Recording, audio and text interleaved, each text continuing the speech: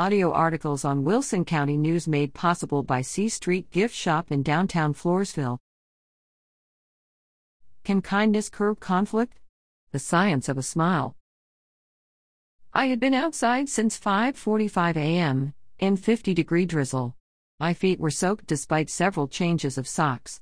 My fellow outside poll observers, Republicans and Democrats alike, looked just as forlorn as we answered voters' questions in Virginia during the 2018 election.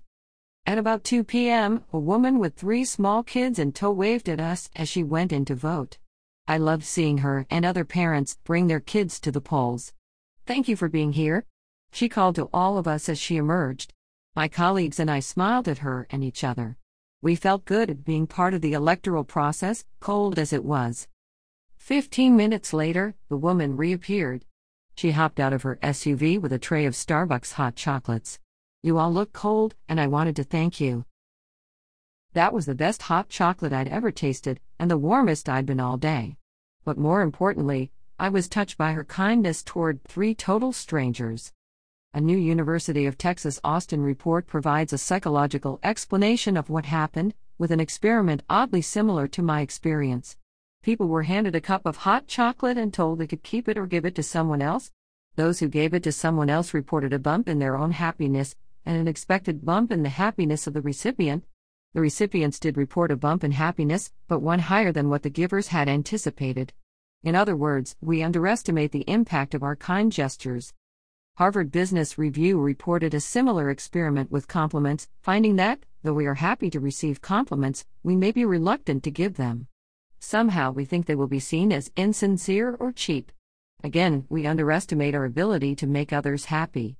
But these kindnesses and compliments are important, particularly now as we try to rebuild social fabric frayed by COVID isolation and toxic polarization.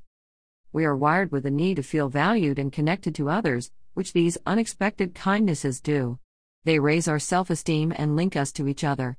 Research shows countless other kindness health benefits, from oxytocin reducing stress levels and blood pressure to serotonin increasing happiness. Kindness is also contagious. Simply witnessing an act of benevolence lights up our brains positively and makes us more likely to replicate the kindness. In fractious times, it's a simple way to make life a little easier for everyone. First, remind yourself that people definitely will appreciate you appreciating them. Then consider and commit to some research-backed options. Do a friendly check-in with potentially lonely friends via text or a call. Send a card describing what you admire about someone. Compliment a colleague on a task they've completed. The more specific about what you liked, the better. Smile as you pass strangers on the street. Add an extra bump to a tip. Post a kind comment on a website. Leave a thank you note for your letter carrier. Trust the research. They'll appreciate it more than you'll know. And they just might pay it forward. We need this, right?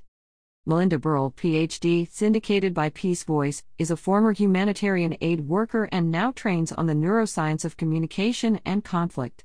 She is on the board of the National Association for Community Mediation, which offers resources for community approaches to difficult issues.